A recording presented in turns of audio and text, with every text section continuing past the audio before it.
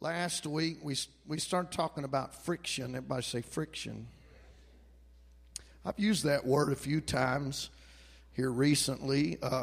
In my life, in my prayer time with the Lord, there are things that the more I spend time with God, the more the way I used to think about things begins to change. God begins to deal with a person who spends time with the Lord. Amen. If you only spend time with yourself all the time, it's no wonder that your opinions are right and everybody else's are wrong.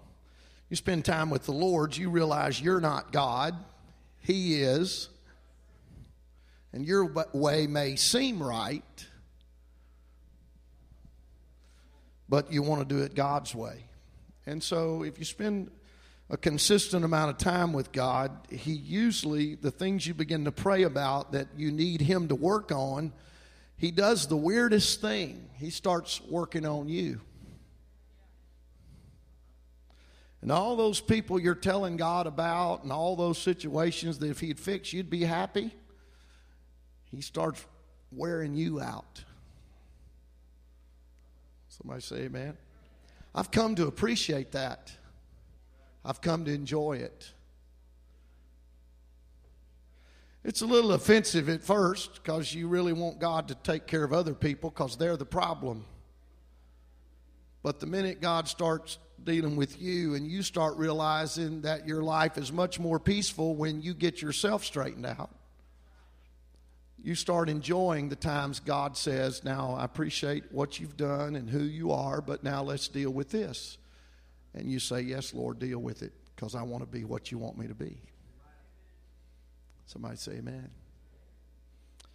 It's amazing to me the attitudes that can surface in me when I don't spend consistent daily time in the presence of God. It's amazing the things and attitudes and thoughts that can get a hold of me when I do not spend consistent daily time with God in His presence. Somebody say amen. Let me just give you an example. The Lord everything, whether it's a physical world, a lot of people, the only time God speaks to them is when they're in a spiritual environment. Prayer room, service, the preacher preaching the word, altar. But God's voice sometimes comes up in my spirit. There are times that He says things at the oddest times. And today was one of those days. I have a good friend that lives over in St. Louis area that, and we're talking about frictions. Everybody say frictions, fighting frictions. In fact, if you, just to catch us up, last week we talked about God says you can and you must resolve your conflicts. You remember that? You can and you must. So I'm not wandering around tonight. We're going somewhere, but just enjoy the journey as we go, I guess. I have a good friend over in St. Louis area that used to do some deer hunting down in the Dix area. And he had some property down there, and he used to go hunting quite a bit. And for one reason or another, the individual that was allowing them to hunt down there didn't want anybody hunting anymore. So he lost his hunting privileges. Well, he's a good friend of mine, and him and his wife are pastors, and well, she's the pastor. He just gets up and preaches on the weekends. No, I'm teasing. He's that kind of friend. We joke with each other, but he called me when this happened, and they happened to know that we had purchased some ground out south of Salem, and he called with a request. Yeah, I'd like to, would you mind if me and my son come and deer hunt on your property? Absolutely not. I don't mind at all, is what I was saying. My ground is your ground. You come and hunt. And his son had never been deer hunting. So last year they showed up first shotgun season, and the first day by 7:30 the dad had shot a 9-point buck. Well, how does that make you feel? It makes me feel like God's holding that bigger one for me. It's just a test. You get all bent out of shape about it, you're going to get a button buck next time you go out. You can't rejoice with your brother. You got a problem. He calls and says, Calvin, I've already got one down. I got a buck down. I need you to come help me find it. And we find it, 9 point. And I'm like, that is awesome. He said, that's the biggest buck I've ever killed. So we celebrated. We drank some of the blood and did all that. No, just a joke. That night, his son shot a big old doe. And so his first deer his son had ever killed. I was so excited for him. So about 2 weeks ago, he calls again. Hey, I was wondering if me and Titus, which this is kind of the deal, you know, their son is Titus Calvin, and he's named after me, so I don't know why, but anyway. Me and Titus want to come hunting during gun season. Is that all right if we do that? I said, absolutely. You just come right on back. And when I hung up, I told Cheryl, I said, I've got to get to hunting. Because I don't know how many of those big 9, 10-pointers are left. I got to get going here. You know what I'm saying? So the last few days, I've been wandering around the woods. And so it was this morning. I went deer hunting this morning. And it was a beautiful morning. About 4:30, I started walking down through the trail I'd cut through there and got all the leaves off of it so I could sneak in real nice and easy. And I didn't even need a flashlight. I mean, the moon was just beaming. Anybody out at 5 this morning? Anybody else? Brother Jim, were you out at 5 this morning? You're always up at 5, but you weren't walking through the woods at 5 this morning. Anybody walking through the woods this morning about 5? No? You folks snooze, you lose. None of you ladies walking through the woods at 5 this morning, right? All right. Anyway, you missed a good morning. So I'm walking down the trail, and I didn't even need a flashlight. I could see the trees perfectly. I knew right where I was, knew right where I was going. Didn't even need a light to find my stand that I'd left set up during the night. So I get up in that tree, and I'm sitting there, and I'm facing to the west, so the moon's shining right in my face, and I'm just beautiful morning. And all of a sudden, it starts getting light in the sky behind me, and in that moment, when I'm looking at that beautiful moon, I'm reminded of, it's right then that all of that becomes scriptural. And the Lord reminds me that the church is the moon in the constellation of God. The church is the reflection in a dark world. And so I'm sitting there looking at that moon, and I look around and I see shadows, and I literally can see shadows on the ground, and I think, well, look how beautifully the moon is lighting up the darkness. And then all of a sudden that sun started coming up, and I noticed something happened. All the shadows and light that the moon gave began to diminish. The shadows cast by the light of that moon were going one direction, and when the sun came up, they literally turned around and started going the other direction. The light that was greater came up and superseded the light of the moon that was still shining, still there. And in that moment, the Holy Ghost spoke to me about a scripture in John chapter 1, and I teased Brother John about it. There was a man sent from God whose name was John. And in John chapter 1, it says, he was not that light, but he was sent to bear witness of that light. And it became strikingly clear to me that the church is the light in the dark world. Yes, it is. But there is a greater light than this body. There is a greater light than this church right here. And that is the Son of Righteousness. And he will rise with healing in his wings. I believe the Lord is coming very soon. And as I sat there and watched the light of the moon begin to diminish, I began to realize that that's probably about the time we are at in the coming of the Lord. The sun is rising. Jesus is about to come back. And that light is going to shine in every corner. The glory of the Lord is going to fill the whole earth. So I began to realize that although we shine and we want to follow God and we want to reflect Jesus Christ in this world, we are not that light. The church is not that light. We are the reflection of what God has done in our lives. Somebody say amen. How many know the church is not perfect? How many know there are people sitting not far from you?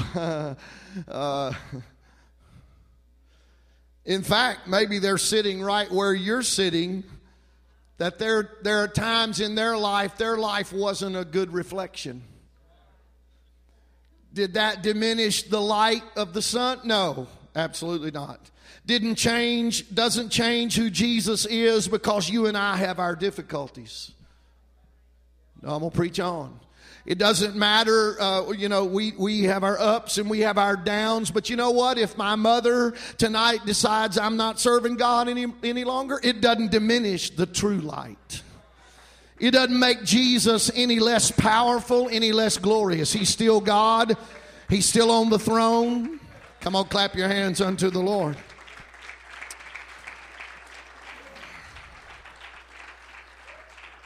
And so we in our minds we think that and we believe that. I know we believe that because we say it. We say, I didn't get saved for anybody, and I'm not going to be lost for anybody. If my mother and father forsake the Lord, I'm still going to love Jesus. If people walk out of church, I'm still going to be faithful. And although the moon may go through phases, it doesn't diminish the power of the Son of Righteousness. He's the one that we focus our attention on. He's the one.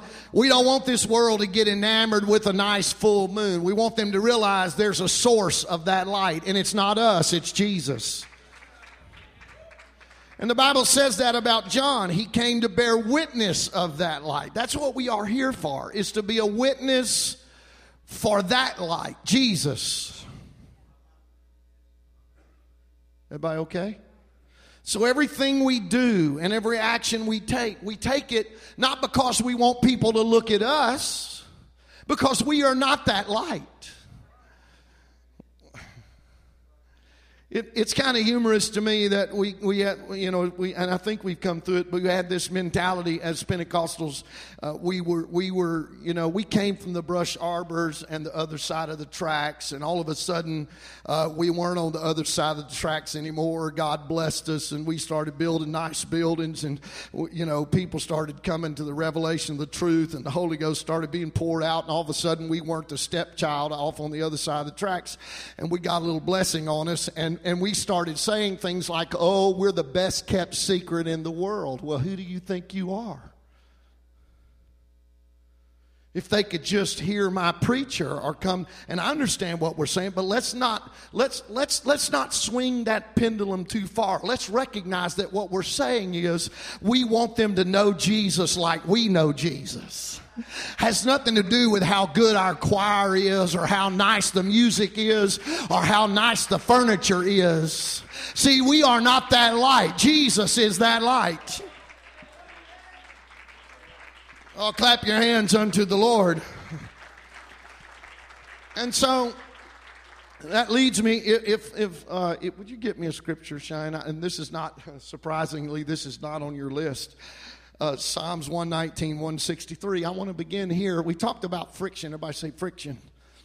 You do recognize that there are times where we don't example Jesus very much. You do recognize that in your life and my life, it may be a new moon. In other words, you don't see any reflection. Okay. You recognize that. That doesn't mean Jesus is not still on the throne. There are people that you probably would sit here and say, I can't believe somebody that loves Jesus would say that to me. I can't believe somebody that loves Jesus would do that to me. Hello? I want to say this to you with the Holy Ghost love in my heart. There are people that have literally said to this pastor, I can't continue to attend that church if so-and-so, and they named the name, if so-and-so is going to attend that church. And I said, well, I'm sorry. I'm not going to tell anybody they can't walk in the door of this church. And if you're in such a state that everybody has to be perfect for you to go to this church, you're just going to cause problems down the road. That's just the plain and simple truth of the matter. Because I want to tell you right now, Dale Berner's nutty as a fruitcake. No, I was wondering who to say that about. I wanted to say it about somebody that wouldn't easily get offended. He knows what I'm saying. You know what? There are sometimes, Jonathan, that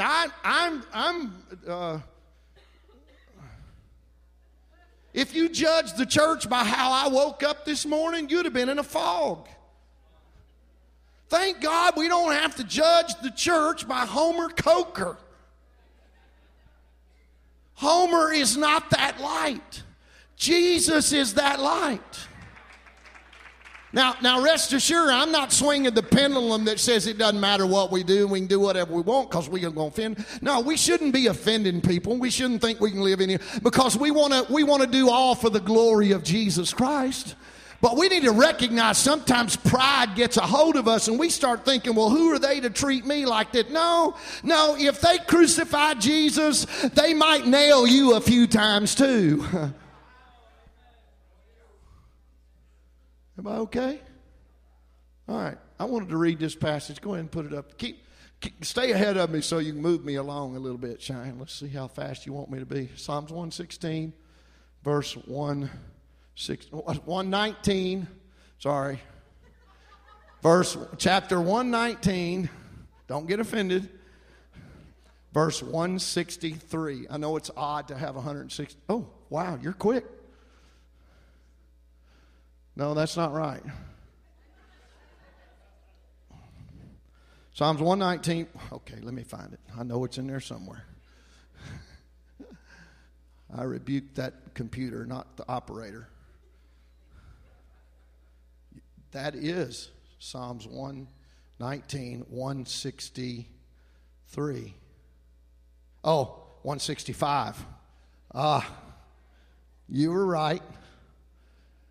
Great peace, read this with me. Great peace have they which love thy law, and nothing shall offend them. How many's had great peace today? Brother Dale Berner, great peace. Of course, he's nutty as a fruitcake, so no. Great peace. How many would say, how many would say there are times in your life you don't have that great peace? This passage says, great peace have they that love thy law, and nothing can offend you. How many's ever been offended? Notice my hand's up. Raise your hand if you've been offended. Absolutely. So what does this mean? Does this mean I don't love the law of God because I've been offended? No. How many love the law of God? But you've been offended. So this verse is a bold-faced lie. Right? Because what's happening to us is true. That's fine and dandy for KJV stuff, but here's the issue. I love God's word, but I still get offended. So either you or that book are a lie. So I love the law, but I've been offended. But when you dig a little deeper, that word offend, everybody say offend, it means cause to stumble. Cause to stumble. Oh, wait a minute. Here we go with this. Let's say that I'm offended by Lynn wearing a jean skirt. No rhyme or reason to it. I just pull something out of the hat. And I walk up to Lynn and I say, that jean skirt offends me. I'm saying, Matt, that jean skirt causes me to stumble. That causes me to fall. Now, wait a minute. We just said 5 minutes ago, I don't care what my mother does, what my daddy does, who serves God or who doesn't. I'm going to serve God. Could it be said that pastor could say this? I get offended by leaders in this church that don't come to prayer meeting.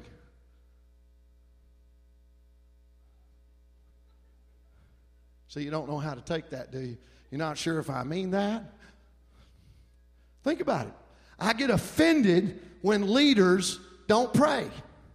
You know what I'm saying, Joyce? I'm saying that people not praying is causing me to stumble. Well, wait a minute.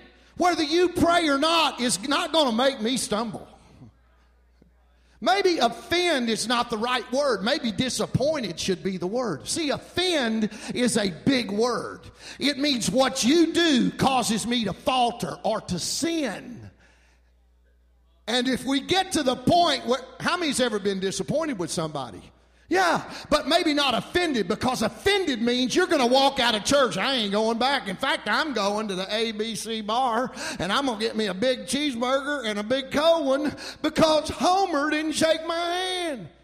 See how stupid that sounds? Because nobody, if you love God and you love His law, nobody is going to make you stumble. So I want to rephrase the question. How many of you love the law of God? Well, sure we do. And how many of you would say, I don't care what anybody else does, I'm not walking out on Jesus. I'm not going to quit serving God. I'm not going to stop doing what I know to do. See, that's what that verse is saying. Blessed, great peace have they that love His law, and nothing causes them to stumble. Oh, clap your hands unto the Lord. Nothing. Nothing. Well, Brother Gene, you don't know what they did to me. Well, wait a minute. How much do you love God? If anybody can drive you out of the presence of God, you had an idol anyway. Somebody's between you and God. You're an idolatrous person if somebody can get between you and God. Nobody's going to get between me and God. Not my dad, not my mother, not my wife, not my kids, not my sisters, not the saints of God I pastor, not other pastors who've had great revelation.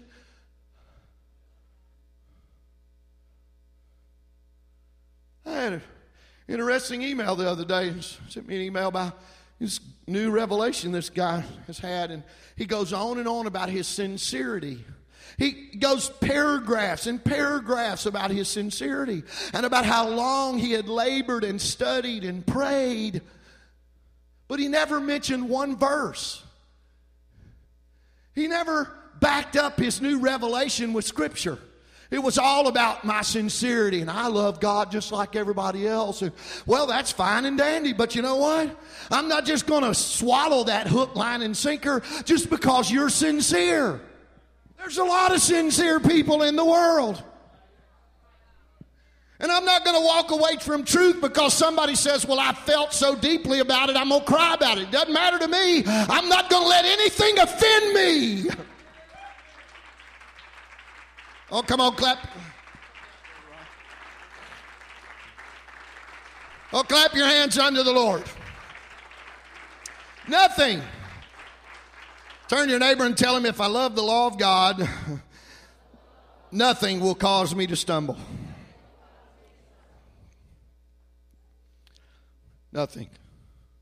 Nothing will make me fall. Somebody say amen. I appreciate the presence of the Lord we feel here tonight. We talked about God. We can and we must resolve conflicts. We're talking about offense, being offended, being sensitive. So let's talk about a second thing.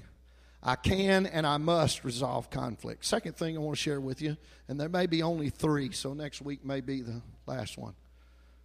Let me say to you tonight, not only can I and must I resolve conflict.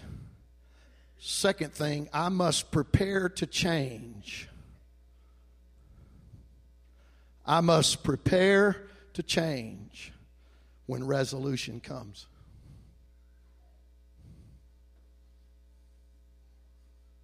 Man, that's tough. Because none of us want to change. Because we're right. So-and-so's ignorant, and I'm right. And if anybody's going to change, who's going to change? They are. Everybody say, they are. Absolutely, because they're the thing that needs to change. I'm good. I'm good. If Alicia changes, everything's good, because Matt's good.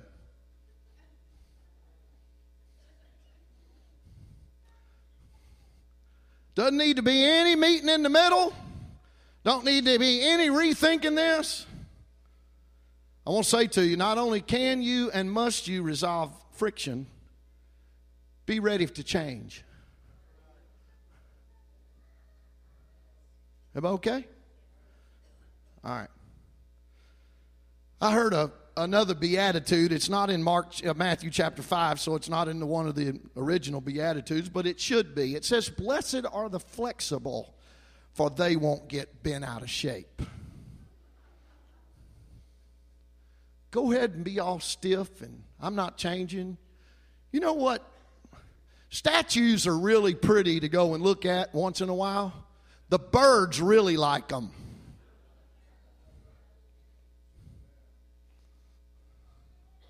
All right, let's look at Ephesians. Now we're in the verses. All right, Ephesians 4:22. We're going to read some verses here. Is this okay? That you put off. Everybody say put off. Put off concerning the former conversation the old man. Put off the old man, which is corrupt according to the deceitful lust. And be renewed in the spirit of your mind. That's what we need here bad tonight. We need a renewing tonight in our spirit. You know how I know that? Because when we get so sensitive, little stuff that doesn't matter gets in the way of us, we need a renewing in the spirit of our minds.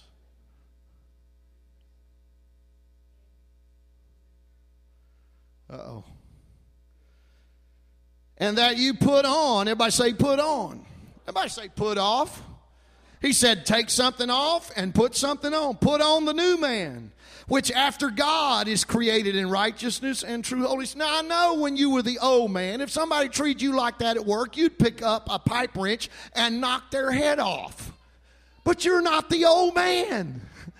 You are a new man. Take that old man off and put the new man on.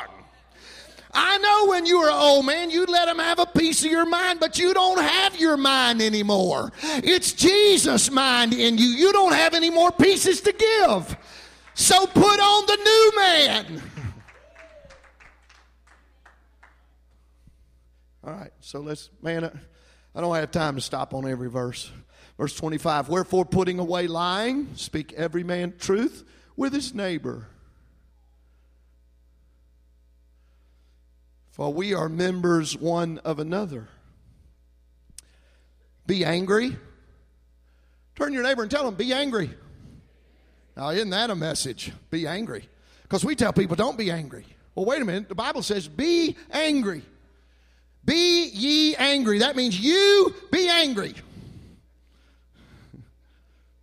How many's been angry? Sure. Oh, Tracy. Okay. Be angry and sin not. Let not the sun go down upon your wrath, neither give place to the devil. Let him that stole steal no more, but rather let him labor, working with his hands the thing which is good, that he may have to give to him that needeth. Let no corrupt communication proceed out of your mouth, but that which is good to the use of edifying, that it may minister grace unto the hearers. And grieve not the Holy Spirit of God, whereby you are sealed unto the day of redemption. Let all bitterness and wrath and anger and clamor and evil speaking be put away from you with all malice, and be kind, and be ye kind. Everybody say, be angry and be kind. How can you be angry and be kind? I'm so mad, I'm fixing it. How can you be kind and angry at the same time? I never heard my mom once, when I was getting ready to get a whipping, I don't know if there's anything kind there at all. I'd hear her say, this hurts me more than it hurts you. That was the kindest words I ever heard. Be ye kind one to another, tender-hearted, forgiving one another. Turn to your neighbor and tell him, I forgive you. Say it again. Be kind, tender-hearted, forgiving one another, even as God, for Christ's sake, have forgiven you. You know, I've known some of the hardest, angriest people on the face of the earth, and deal with other people like they are dirt under their shoes, until it was their child dealing with that situation. Now, it doesn't happen here at all. Nobody here. But I want to tell you, there are people that think the pastor should string some folks up until it's their kid. I've had people walk in my office and be afraid to disclose what's going on for fear that the pastor's going to run them up the flagpole out in front of the church. And you have to convince them. You have to say, no, I'm going to treat your kids just like I'd want you treating my kids. Well, I feel embarrassed. Well, don't be embarrassed. We love one another. Is everybody okay? See, we are family, aren't we? That I want to help my children. I want to strengthen them. I want to encourage them. I want to uplift them. I don't want to embarrass them. I don't want to make them a public example. And neither do I want to make you a public example. Now, are you hearing me? Be kind one to another. You know what that really means? Treat everybody like you would want to be treated. Is that okay? I think it's important. Forgiving one another. Colossians 3, 9 and 10. Lie not one to another, seeing that you have put off the old man with his deeds. Turn to your neighbor and tell him, quit lying. There ain't no way you can be that right.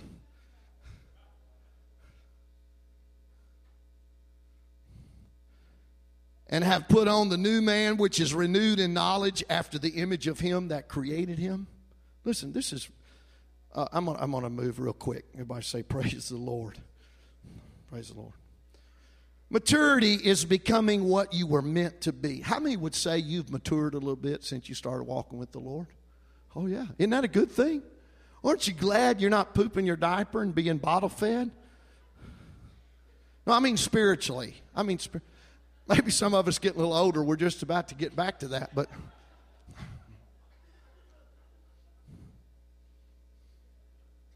I'm talking about spiritually. Spiritually, you have matured. Everybody okay? The Bible tells us a Christian is a pilgrim and a stranger who is on the move. He's traveling to a heavenly city. He has not arrived yet, so change is the essence of his maturity. You have changed all the way to this very point, and God's not through with you yet. God still wants to work on you right now. God forbid that anybody say, oh, that's enough change, God. I'm more like you than anybody else. I'm good. Go work on Brother Burner.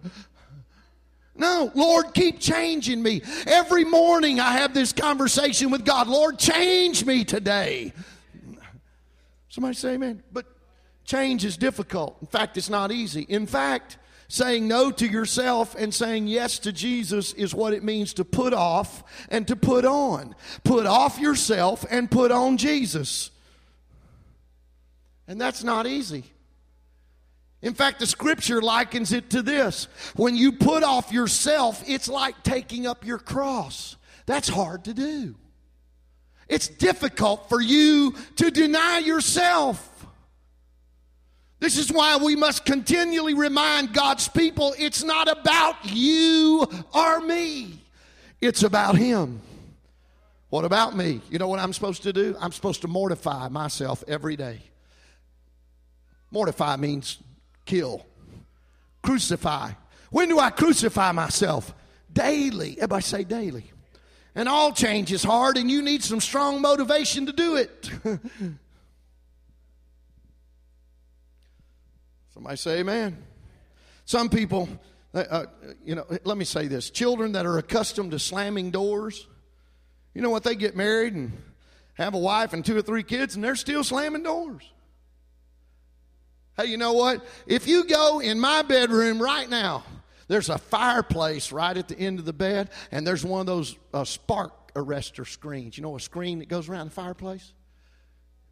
I cannot even count for you the articles of clothing that are hanging on that.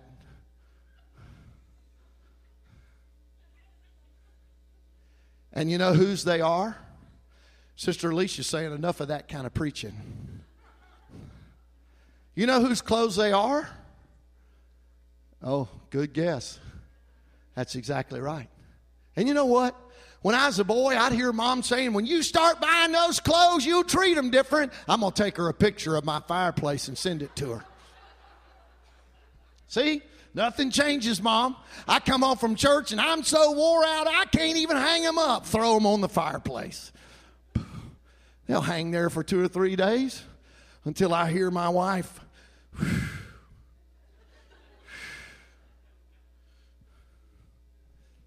Anybody know what I'm talking about? Throwing clothes on the floor continues even into adulthood. I can't tell you how many times somebody, I'm not going to tell you who, says in my house, why don't you just put that in the dishwasher? I never thought about it.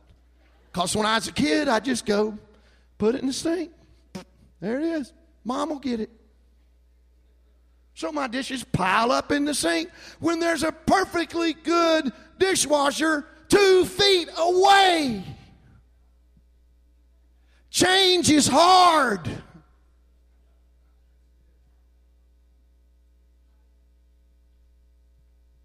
Am I okay? Some people focus on the past. You know what? If you focus on the past, change is impossible. You know why? Because you cannot change the past. There's nothing. Oh, you need to hear me right now. There are some people that are so frustrated in their life because they want to change things so bad, but the past cannot be changed. You cannot go back and redo it. You are wasting precious energy and emotional value trying to change what's already happened. All you can do is change what is right now. That's it. That's all you can do. So if I want to have change, if I want to mature, it has nothing to do with going back. And we'd all love to go back and make some decisions over. Hello? But you can't go back and redo them. But that means tonight, Lord, I don't want to be so stubborn looking at my past that I fail to see my opportunity right now. I want to be who you want me to be right now. I want to be what you want me to be right now. Come on, anybody have a right now feeling in your spirit? I can't do anything about the mistakes or the victories in my life yesterday. I can't help any of that, but I am going to let God deal with me now. How many people miss a blessing because they're so enamored with what happened yesterday? They sit in a church service that's good enough for everybody else. People would love to change places with them. There'd be thousands in hell that would like to have your seat tonight. And you waste a good service because you're thinking about what somebody did 3 weeks ago. You can't change it. Nothing will ever change it. I don't care how many I'm sorry's they say, it's not going to change it. It happened, and you can't get over it, and they can't fix it. Listen close. You can and you must resolve conflict in your life. And when you decide to, be ready to change. Be ready to say, I'm sorry. I had the wrong attitude. Anybody hearing what I'm saying? Here, let me help you with this, and I'm closing. I mean it. I'm closing. How many get tired of the repetitive pattern? Here it is. Listen. Here's the pattern that repeats itself. Sin, confession, forgiveness. Sin, confession, forgiveness. How many times is that repeated in our life? Let me ask you, how many times have you said, Lord, forgive me. I'm sorry, I'm not going to do that again. And he says, oh, I forgive you, that's fine. And you dwell in the sunshine for about 3 minutes, and then you do it again. And you feel so condemned. Oh, God, sorry, I did that again. Thing I said I wasn't going to do. Hey, me again. Eventually, you become like my wife's family, where they don't tell those funny stories anymore. They just say a number 23, and we all know, yeah, I remember that. Number 62, yeah, I remember that one too. Don't waste your time telling it again. We've heard it over and over and over and over. Well, how many times we come to the altar and go, hey, God, 32. I mean, serious. How many times have we sinned, confessed, and been forgiven? It just keeps going over and over. And you know what? That probably accounts for most of the discouragement that we feel. That probably accounts for most of the reason why you can't worship God when you come to church. Because you're still in this cycle. Let me ask you, why does change seem so temporary? Well, we're going to answer that question in closing in this service with another question. It's actually the first line of a bad joke. Why is change so temporary? Why do we keep changing over and over? Well, let me ask you a question. When is a door not a door? Huh? I think he said it. When it is ajar. That's so funny. A jar, get it? A jar. A jar, a door. Some of you just got it. I can't believe that Dale is quicker than the majority of you. How's that work? He had it, and you're like, what? When is a door not a door? When it's a jar? What? That door right back there is ajar right now. You understand? It's slightly open. Okay, everybody's got it. All right. When is a door not a door? When it's ajar. Now, I didn't tell you that joke for the humor value, obviously. I wanted to see if Dale was still awake. When is a door not a door? When it is something else. That's the answer. When it is something else. And in thinking about change, in the biblical data indicates just that. Change takes place not merely when certain changes occur, but only when there has been a change. What are you saying, Pastor? I'm telling you right now, there has been a change in your life.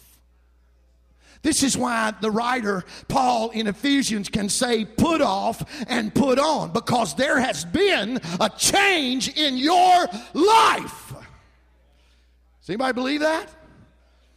Somebody say amen. So let us take an example or two to clarify this concept. Let me ask you another question. When is a liar not a liar? When is a thief not a thief? The answer should read as follows. A liar is not a liar when he stops lying. Everybody okay? A thief is not a thief when he stops thieving. Right? But that's not right. How many know that a thief can be thieving and then he can stop thieving? Maybe he's scared of getting caught. Maybe he says, man, that was a close one. I better stop that for a while. A thief is no longer a thief, not just because he quit stealing. Everybody okay? All right. All the cessation of stealing indicates that for the moment or the present, he is not stealing. Perhaps all that this means is that it is strategically not wise for him to steal at this time. He may still be a thief, but he's just not thieving right now. When is a liar not a liar? When he's not telling? No, it's not when he stops lying. It's when he's something else. When he becomes something else. But what else? When he stops lying, what must he start doing? The Bible says that lying must be replaced. What does Paul say? Look at Ephesians 4:25. Wherefore, in other words, he's now applying the principles, putting away lying. In other words, quit lying. But that doesn't mean you're not a liar. Here's the next part. Speak every man truth with his neighbor, for we are members one of another. That's what you're supposed to put on. When is a liar not a liar? When he has become a truth teller. Just because he's not doing something. No, he doesn't just quit lying. No, he starts telling the truth. Everybody okay? Unless he's been reprogrammed or rehabilitated, when the chips are down, when he's tired, sick, or under great pressure. Listen, I want to tell you something. I don't care how bad a headache I have. Everybody okay? I don't care how bad a headache I have. For me to walk in the house and punch my wife. No, I'm telling you right now. And if we're not careful, we start thinking, well, if they hadn't said that, or if my head wasn't hurting so bad, I wouldn't act like that. No, you know what? You know when a liar's not a liar? Not just when he quits lying, because under enough pressure, he's got to be changed. He's got to put something off, and he's got to put something on. And I have to say, I don't care how bad I'm feeling, I'm not going to treat my wife like that. I don't care how bad I feel, I'm not going to say that to Jeannie. Well, Brother Gene, I said that because I was just mad. Well, get over yourself. Get ready to change when you decide to deal with conflict. Because you know what? I started realizing most of the problem, I started wondering why everybody was a problem. And you know what the common denominator was? Me. Wow. Everybody all right? Old sinful habits, patterns are not that, well, I'll just stop doing. No, you can't just stop. You have to replace that. This is why what we heard this weekend was so powerful. A child of God that's been born again has not just been smacked on the wrist and said, quit doing that. No, he's been reborn. He is not the same creature he was when he came to the altar. Do we still believe that? So get ready to be changed. Well, Brother Gene, I like what you're preaching about conflict, but my mom and dad still hadn't apologized to me. Well, maybe you need to change. Somebody say amen. Let me ask you another question. When is a thief not a thief? Oh, when he quits stealing. No. Let's look at the Bible. Look at verse, I don't even know what it is. The next verse, whatever it is, put it up there. No, that's not it. Go to the next one. There you go. Let's read this. Let him who steals steal no more. Okay, turn to your neighbor and tell him, stop it. Stop it. You know when a thief quits thieving? Not just when he throws off thieving, but when he puts on something. What does the Bible say? You know this man's not going to be a thief anymore. Just read the rest of it. Working, let him work. Let him labor with his hands. That's how you know he's changed. Not because he said, oh, I don't do that anymore. You know what? He's taking steps now to be a different man. He's now working. Oh. You see what I'm talking about? Be ready to change. And that just doesn't mean stop doing that. That means put something on. You know what I think we ought to do? I think we ought to put on love.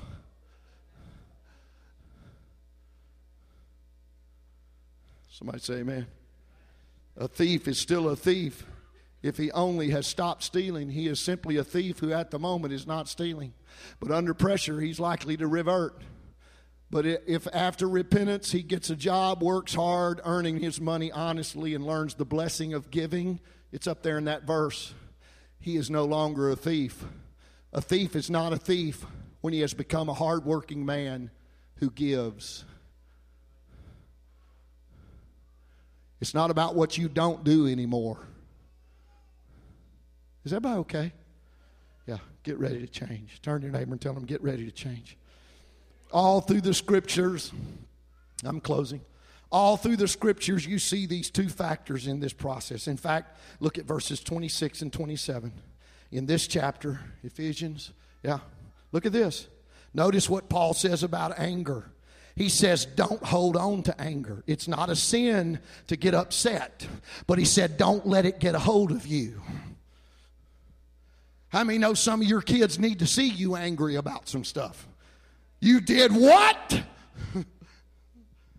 I'm kindly asking you what you did. And don't go to bed and say, you know what, I need to sleep on that because I'm about ready to kill him. Uh-oh. The Bible says it's not sin to be angry, but don't hold on to it. Don't hold on to it. There's people in this room that's still holding anger that is from years ago.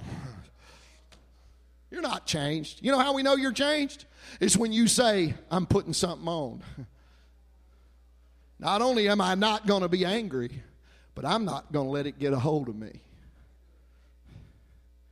Put off resentment or anger that's held in, and put on dealing with problems daily. Daily. Check out verse 29. Consider his words about speech. He says, put off corrupt communications that cut up others. Put on words that build up. You know, it's not enough that you just don't talk about people anymore. Some of you are so focused on, I'm just not going to talk about people anymore. A thief is still a thief even though he's not thieving. Something has to happen. He has to change. This man has to say, I'm going to work because I need to understand the blessing of giving. And the Lord says, you don't need to just put off corrupt communication. You know what you need to do? You need to put on edifying words. Words that build people up. I wonder if you started thinking about what was about to come out of your mouth and say, is this going to build somebody up or is this going to tear somebody down? And you know what? Most of what you get ready to say would probably be checked by the Holy Ghost if you said, is this going to build somebody up or is this going to tear somebody down? Get ready to change. Notice in verse 31 and 32, he advocates in place of nasty verbal or physical expression, bitter angerness, wrath, anger, clamor, slander, malice. Look what he says needs to replace that. He says, put off bitterness, wrath, anger, clamor, slander, and malice. What does he say to put on? Forgiveness. Well, I'm just not slandering anybody. Yeah, but do you forgive people? I'm not going to talk about it anymore. That's wrong. No, it's not just okay to not do what's wrong. You ought to want to do what's right. I'm going to forgive. Somebody say amen. We see it in 1 Peter chapter 3, verse 9. It's not on your paper, so don't worry about it. But in 1 Peter 3:9, Peter said, not returning evil for evil or insult for insult, but instead giving a blessing. Look at that. There are people that literally think that they're Christian, they're reflecting Jesus, but they cussed me, so I flipped them off.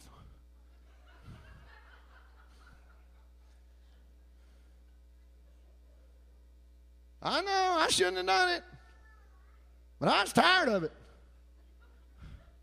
Their dog had messed in my yard one too many times. I went over there and flattened his tires. No, I'm preaching to you right now. You don't know it, but I'm preaching to you right now. You don't know what they did to me. They have no idea. I went over there and slit their tires. Listen. You can say I'm born again, I'm a child of God, all you want, but a thief is still a thief if there's nothing to replace that. When somebody insults you, when somebody gets one up on you, oh, you know what you're supposed to do? Go get one up on them. You know, I had a funny thing happen here right after I assumed the pastor of this church. I had a car full of young people. They're all old now. Some of them still in this church, but most of them we ran off. I'm teasing. Some of them are still here. I was sitting in that little old house over there on Schroeder, and I hear this car go by real slow. And I think, well, what in the world's that? I look outside the window, and I see this car just creeping by. And I think, well, somebody's up to no good. So my gift of suspicion started operating. It was in the fall of the year. I went and sat back down. All of a sudden, I heard whispers. Giggles. I knew what they were doing. They were wasting perfectly good toilet paper. I mean, over my house, over the trees. I don't know which one of them was, but they busted my picnic table, just shattered it. Yeah, somebody trying to get away fell into my picnic table, and it went into 1,000,000 pieces. No big deal. You're the preacher. You can't get them back. Don't say that. Everybody else can, but not me. You've got to say, oh, God bless you. I love you. Break everything I got. I still going to have a smile on my face. No, they're rolling my house. You call it TP, and we call it rolling. Rolling my house. Toilet paper everywhere. They finally got done and left, and I let them get all done. And I went outside, and of course, I was a kid once, and I knew I was getting repaid. It's okay. I went outside with one of them candle lighters. I thought, I'm going to show them something. I lit that toilet paper up, and all of a sudden it started smoldering, going over the house and going in the trees. And about 45 seconds to a minute, every bit of that toilet paper was gone. I went back in the house and sat down. All of a sudden, I heard a car driving by real slow. Car stopped. I heard it pull in the driveway. Well, praise the Lord. Saints of God coming to visit the pastor. Y'all, how you doing? Come right in. And all these young people come filing in my house. Hey, pastor, how you doing? And I notice what they're doing. They're looking around. One of them says, can I use the bathroom? I knew what they're looking for. They're wondering where I put all that toilet paper so fast. Finally, one of them said, Pastor, what'd you do with all that toilet paper? But man, I ate at the Mexican restaurant. I appreciate God sending y'all by here. All that's gone. What'd you do with that? You know what I did? I put it in paper bags, and I'm going to put it in your car, and I'm going to put it in your dad's truck. You know what? Peter said, don't return evil for evil. If a bunch of half-backslid young people come by and TP your house, don't quit church over it. Smile and say, you're the greatest kids in the world. Hope you're in the youth choir next Sunday.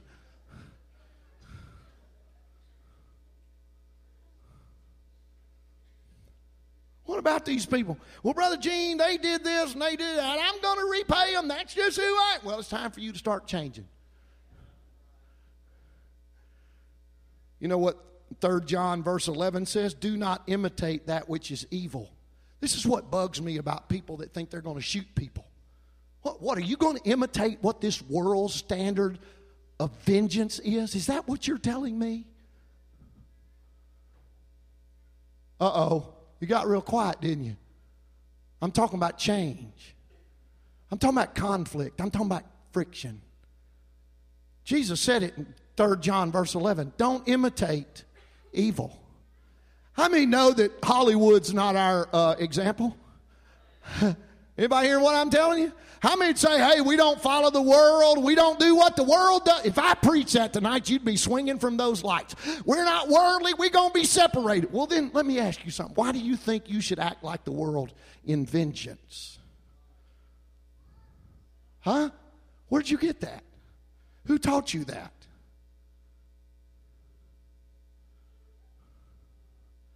I'm just asking you some very important questions. Oh, I love Jesus. No, we know you love Jesus, not just because you stop doing stuff, but because you start doing something else. Beloved, do not imitate that which is evil, but imitate that which is good. Everybody okay? I know it's tough. It's tough. This is the kind of talks me and God have every morning, and it gets real tough. In Hebrews chapter 10, verse 25, and I close. Uh-oh. I better start changing. Not forsaking the assembling of yourselves together as the habit of some is, but encouraging one another. Look at that. You know what it says? You know how to know somebody loves to be at church? Not just because they're sitting in the pew. Well, bless God, I know I'm not supposed to forsake the assembling of ourselves together. But I'm going to sleep through this service, Pastor, but at least I'm here. I'm not going to clap my hands. I'm not going to raise my hands. I'm going to sit and stare at the preacher, and when he gives the altar call, I'm standing right here in my seat. I'm really not here, but at least I'm obeying the Scripture. I'm not forsaking the assembling of ourselves together. Woo-hoo! No. What does it say? How does a man know he wants to be at church? Not just because he's there, but because he encourages somebody. You know why you're here? Not because other people are not going to church, but because you're here to encourage somebody. Your worship encourages somebody. You praising God, your sleeping encourages somebody. No, don't forsake the assembling of yourselves together. Get to church, but encourage one another. Somebody turn to your neighbor and tell them, I want to encourage you tonight. Somebody say amen. I think it's very important we let God change us. How many would like for the Lord to change you? Lord, I just don't want to stop lying. I want to be a truth teller. Lord, I don't want to just stop thieving. I want to work hard so I can give to somebody else. Lord, I don't want to just be at church.